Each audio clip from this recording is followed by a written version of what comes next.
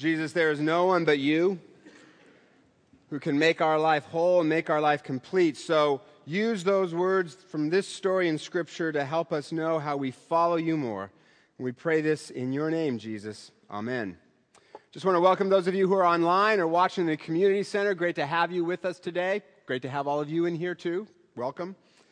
A couple of summers ago, some friends took my family and me out on their boat, and they had this kind of giant inner tube-like thing that you could get into, and then they'd pull you behind the boat, and it was just tons of fun flying through the water on this thing. It was just a blast. My kids loved it, except for one. My youngest, she just refused to do it. Instead, she spent the afternoon sort of looking like this.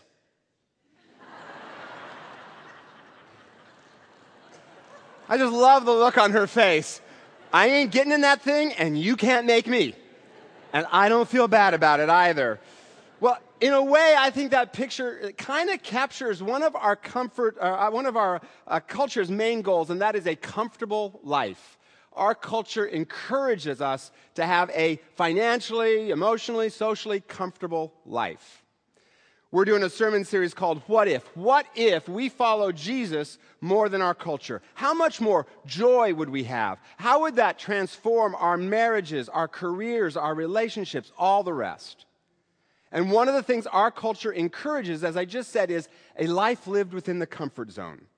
And we all have a comfort zone. Even people who are very risk takers in one area of life, can be very conservative in another area of life. We all have our comfort zone, whether it's a physical comfort zone or emotional or financial or social comfort zones. And I don't know about you, but this is the number one issue that keeps me from living the abundant life Jesus wants to give us. Because whether it's taking a risk to be part of God's rescue mission, or giving more money away than I'm comfortable with, or laying aside my wants for a minute in order to serve my spouse and my kids and build a better relationship, or going to reconcile a conflict situation because I hate conflict, I do not want to get outside my comfort zone. And yet, without exception, every single mountaintop experience in my whole life has been because I followed Jesus to do something outside my comfort zone. Whether that was marrying Christina, which I was afraid to do, or some of the mission trips that I've been on, or some of the times when I've opened my heart up to someone and it was scary, but it brought a whole new depth of relationship. The greatest joys I have ever known have all come from stepping outside my physical, emotional, financial, or social comfort zones to follow Jesus. But that is not the message of our culture. The message of our culture is work hard, work really, really hard, so you have a nice house, nice car, nice job, lots of prestige, right? Acquire all kinds of reputation so that we're socially comfortable. Find people who meet our needs but don't ask too much of us so that we're relationally comfortable. Amass a lot of wealth so we're financially comfortable. But there are three big problems with life inside the comfort zone. The first is it becomes a prison. Because here's what happens. Our comfort zone, when we stay inside it, we don't expand it. It just shrinks smaller and smaller until pretty soon everything bugs us. I've known several people who've worked in luxury hotels, and they say you would be shocked at how furious people get over the smallest things. One man said he was yelled at by an irate customer because the chocolates weren't on his pillow at bedtime, and he paid for those chocolates, and he needed them, right? I mean, wow, get a life. Like when your world is small, everything in it gets big because the comfort zone shrinks. Or consider the evolution of the lazy boy recliner in our culture. Right? Like even the name, right? Not risky boy, not adventure boy. Lazy boy. But pretty soon the lazy boy wasn't enough. No. You needed something to eat while you sat there watching TV, so God invented microwave popcorn. But that wasn't enough either because, sometimes, back in the day, you actually had to get up and turn the channel on the TV, right? A suffering not to be endured. Where's God when it hurts? So then there was the TV remote, right? But then we got so dependent on the remote that things could get pretty ugly around the house if someone lost the remote, right? So now there's a remote where if you've lost it, you clap your hands and it starts beeping and you can find it. And what's depressing is I know the only thing some of you will take from this sermon is, I got to get me one of them remotes.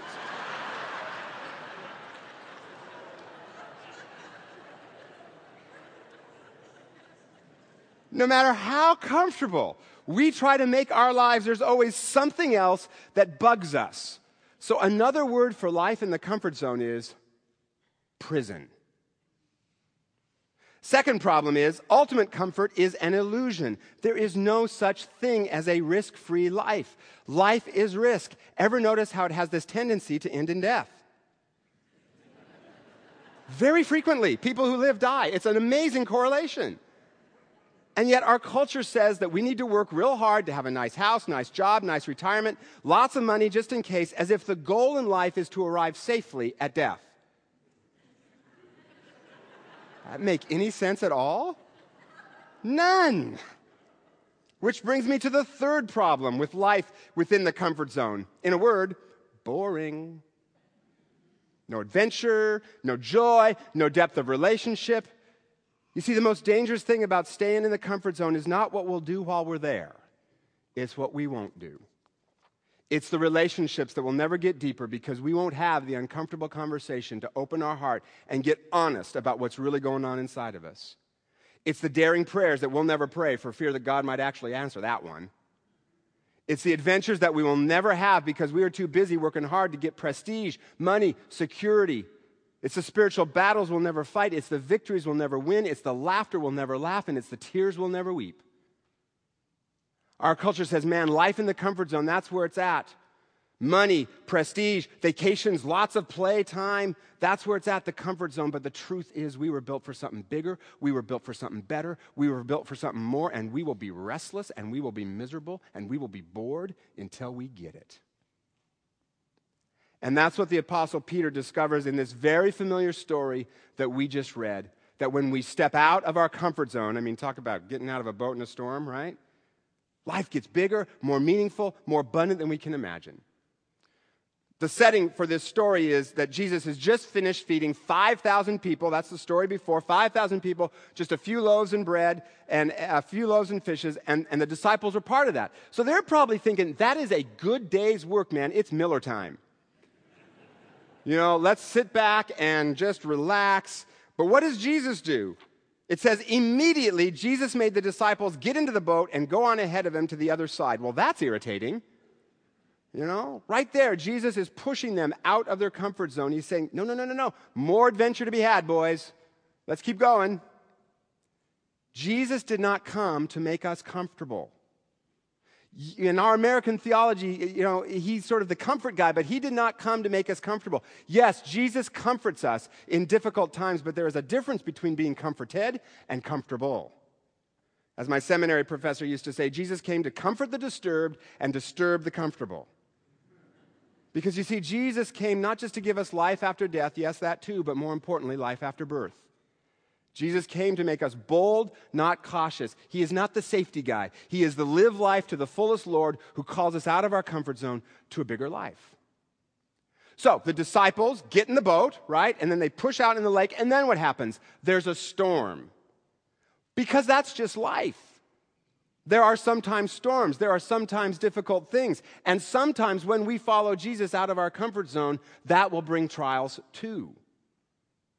Now, most of the time, God does not cause those trials, but he does use them for our good, and he uses them for good in lots of different ways. One that we have all experienced is we all know the experience of coming out of a difficult season with more wisdom, more compassion for others, a deeper connection to God. Trials often strengthen our character, which is why I've begun to wonder lately, why is it that I pray so often that God would keep my kids safe, but I never ask that God give them enough challenges to make them strong, enough tears to keep them tender, enough hurts to keep them human. Why don't I do that? Because the reality is our trials can produce good things. But Jesus does not leave us in our trials forever.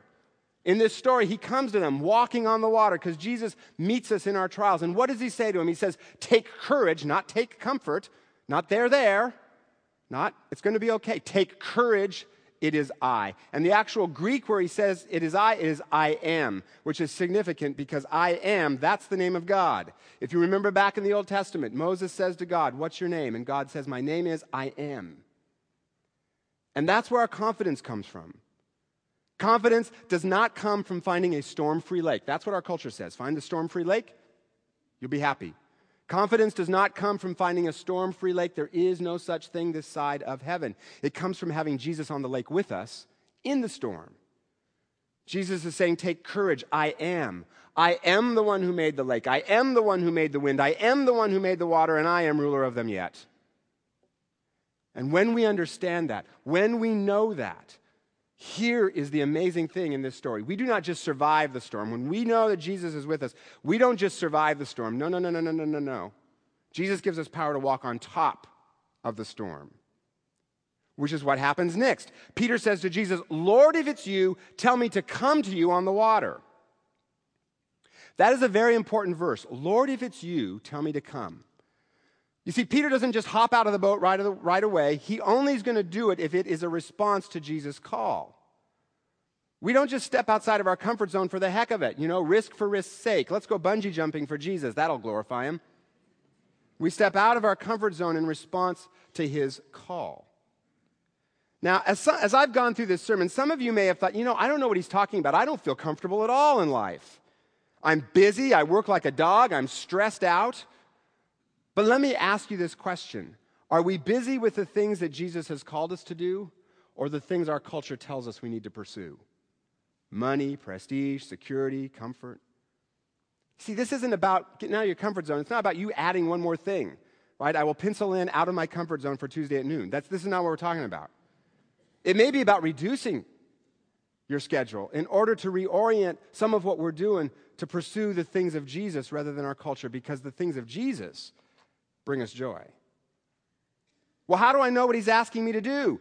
2 ways. First, there's a general command for all of us in Scripture. Tell others about him. Serve others in his name. Help the poor. We do not need a voice from heaven to tell us to do that.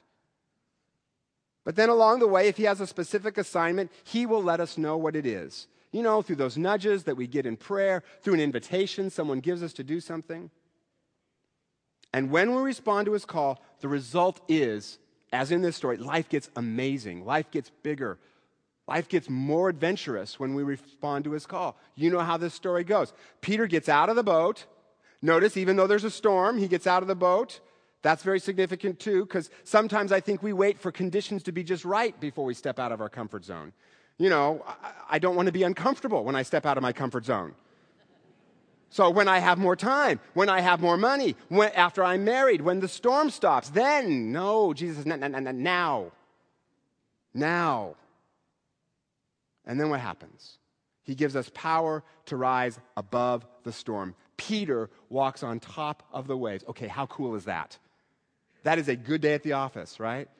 I could just see Peter looking back at the disciples in the boat going, check it out, guys. I am walking on water in a storm. Am I the man or what? I mean, he might have danced a little, maybe done one of these or one of these, I would have, right? Man, how cool is that? Walking on water, not the dancing part, right? How cool is that? Now, as he looks at the storm and gets afraid, and then he sinks, because if we take our eyes off Jesus, that's what happens, we sink. But then Jesus picks him up. So yeah, in a way, he kind of failed, but as I've said before, there were 11 bigger failures sitting back in the boat. Seeking safety, comfort, spiritual couch potatoes, or, boat potatoes. The boat is safe. The boat is comfortable. But man, what we miss if we stay in that boat. They missed walking on water, and I got to believe they regretted that to the day they died. Every time they looked at Peter, they'd be thinking, well, you rotten little water walker, you. I could have walked on the water too if I'd gotten out of the boat. So what's your boat? Where are you afraid to step outside of your emotional or social or financial comfort zone? And what adventure, what joy, what life are you missing? Because when we step out of the boat, life just gets a whole lot more fun. But what do I know? I'm just a preacher. So I have asked a real person, Doug Engberg, who is part of this church, to come and talk a little bit about how he found joy about stepping out of the comfort zone. Well, before my wife, Margot, and I were married, we had discussed having children, but I felt that a guy my age had no business having more kids. I'd been married before, and at that time my daughter was in college. It wasn't that I didn't like children, it's just that, well, I'd already been there, and besides, I love the idea of having no other responsibilities. So I wanted Margot and I to be able to come and go as we pleased, travel wherever and whenever we wanted. And whenever I'd see parents in minivans with lots of kids, I'd think, thank you, God, that isn't me. I just wanted to be comfortable and get my full 8 hours of sleep. But in May of 2001, Margot and I attended the King County Prayer Breakfast. The speaker that morning was Delilah. Love Stories with Delilah on Warm 109.6. Not a typical radio station I listened to. I hadn't heard of her, and I was there to network with other business leaders. Delilah began to share her story of adopting children and living at that time in the most crime-ridden area of Seattle, White Center. Within the first 15 minutes of her talk, I was a mess. My heart began to break, and Margot looked at me and asked if I was okay, and my response to her was, no, I'm not okay. Fast forward to December 20th, 2002. There was a knock on the door late in the evening that would forever change my life. A young lady who had been in Young Life, where Margot was a club leader, was at the door with a 6-week-old baby named Jasmine. Margot was excited to see her, and of course she let her in. And after a few minutes, it was clear to us that she was not excited at all about being a mom. So Margot says to her that Jasmine can spend the night with us. Now, not wanting to be totally rude, I say to Margot in private, no way. And Margot says in her most loving and sweet voice, hush up. I'll get up in the night with Jasmine, not you. And my loving response is, yes, you will. But by the next morning, I was holding Jasmine, and God began to give me a picture of millions of boys and girls who just want to belong, who need a home. But I found myself trying to guard my heart. What if I fall in love with her and she's gone? When I told a friend about this, he said, it's like God's love. God took a risk with us, but it is a risk worth taking. Doug, take the risk and be Jesus to Jasmine. Well, soon after that, we became legal guardians, and then Jasmine's mother asked us to adopt Jasmine. However, the biological father was in prison and would not sign over his parental rights, so we had to go to court. I was way out of my comfort zone on this one. As we were going through the court battle, I'd wake up in the middle of the night pleading with God in desperation for Jasmine. I was terrified that we would lose this little girl. Yet through all the tears and sleepless nights, I knew Jesus was with me every step of the way. And I felt Jesus was weeping with me and kept hearing a small voice in my heart saying, trust me, I love Jasmine more than you'll ever know. The key for us was many friends in this church who were standing in the gap in prayer as we battled for the life of Jasmine. And in March of 2007, we were finally able to adopt her. Then Margot says, I really don't want Jasmine to be an only child. I said, I'm an only child. She said, that's my point.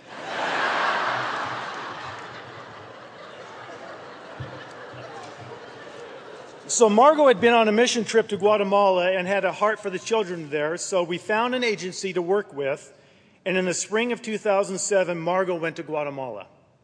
Several babies were brought to the hotel room for Margot to meet. She was crying, saying, I want them all, but we can only choose one. We chose Mia. Now, I know what you all are thinking right now. You picked her because she's the cutest, right? Well, to be real, no. In fact, she was kind of homely, to be honest. But our facilitator said that she had been prayed for before she was born, and that captured our hearts. So a few weeks later, I went down to meet Mia. And by the way, not that this really bothers me or anything, but I'll be 68 when Mia graduates from high school. Just a little side comment that has no bearing on this story. I'll just continue. So while we were there, we met our facilitator, who happened to have 2 young children with the ages of 8 and 10. They were siblings. And while we were meeting, the 2 children kept asking her something. We didn't understand it because it was in Spanish. The facilitator responded back to them with no, kept shaking her head no. Finally, we said, "What are they asking you?" She said, "You don't want to know." I said, "Well, no, please tell us." She says, "The kids are asking if you're going to be their new mom and dad." I looked over at Margot, who had huge tears in her eyes, and said, "Yes, tell them we are their mom and dad." It had to be the Holy Spirit speaking through me because I didn't even know what I said. We went to Guatemala for 1 child and came home with 3. And trust me, friends, it was not the blue light special. I know we kind of laugh when we hear the prayer, "Lord, I'll do whatever you want as long as you don't send me to Africa." Well, I sort of prayed like that, not the I don't send me to Africa kind of prayer, but Lord, you can use me, but I'm a little old, or I'm a little tired, or I'm broke, or whatever my excuse was to adopt. So by now you may be thinking, was it worth it, Doug? Was it? What did you gain from stepping out of your comfort zone? Besides, a car seat taking up space in the back seat, or making late night runs to Walgreens for medicine for a sick kid, or getting stares from people wondering why 2 white people have children of various ethnicities, or thinking someday of being at Mia's high school graduation and someone saying to Mia, "It's so nice your grandpa could make it." Besides all that, I've gained lots of laughter around the table with an occasional food fight, and I get to hear the words, "Daddy, Mommy, you're the best." And will you read Mia and the Magic Cupcake one more time? And to hear my son ask his dad, "Does your voice kind of go high when you talk sometimes?" And we get to feel God's pleasure as we attempt to walk in obedience and tell our children of the love of Jesus and the awesomeness of adoption, because we are adopted by God. And just as Dad and Mom picked you out, so does God pick us. Was it worth the cost? Was it worth the pain and tears? Yes. Would I do it again? Absolutely yes. I love the verse in Psalms 37:4, "Delight yourself in the Lord, and he will give you the desires of your heart." As I took small steps of faith, God was with Margot and me, and I discovered that I had desires that I didn't realize I had.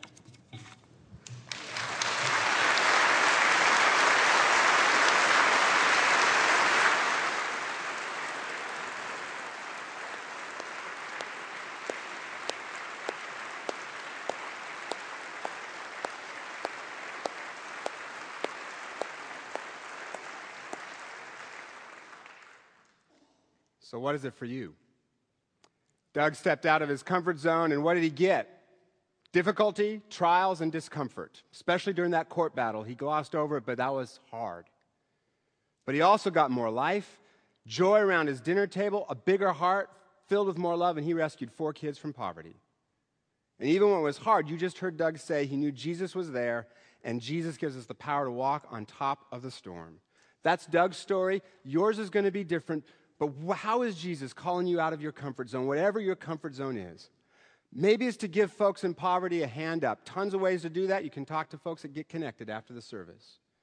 Maybe it's to serve youth somehow, or give more of your money away to Christian causes, or go on a short-term mission trip. Maybe it's just to say to your spouse, "I am so sorry, and how did we get here? And let's try again." Or guys, maybe it's to write your wife a love letter. That's outside your comfort zone. Or maybe it's simply to start praying this prayer. "Jesus, I am in the boat. I am playing it safe. So Lord, call me to an adventure that scares the hell out of me." Literally. Because here's the thing. As comfortable as that looks, as relaxing as that may seem, after a while, it's a prison and we get bored, which is why eventually Lucy actually did get in the water. You see, she watched her siblings out there looking like this all day. I mean, look at the smile on that boy's face, right? He is having a blast, and he has confidence. Why? Because Mom is in the boat with him. Mom is right there on his adventure. So when Lucy saw that, she wanted to go out there too. So she and I got in the inner tube and we went out in the water, and I don't have a picture of that, for which you are grateful. And we had a great time. We told her to put her thumbs up when she wanted to go faster, thumbs down for slower. Guess which way the thumb was up all afternoon? And I was right there with her, having the adventure together. You see, as a Christian, I believe in life after birth, don't you? And nobody wants their tombstone to say, well, at least he didn't get hurt. Jesus is standing outside your boat, and he is saying, take courage, it is I. Come on. Come on. There is an adventure to be had, and you don't want to miss it. So Jesus, give us courage and confidence to step out of the boat with you and find the adventure, the joy, the life that you have for us. Teach us to walk on the surface of the waves, and we will give you the glory. In your name, amen.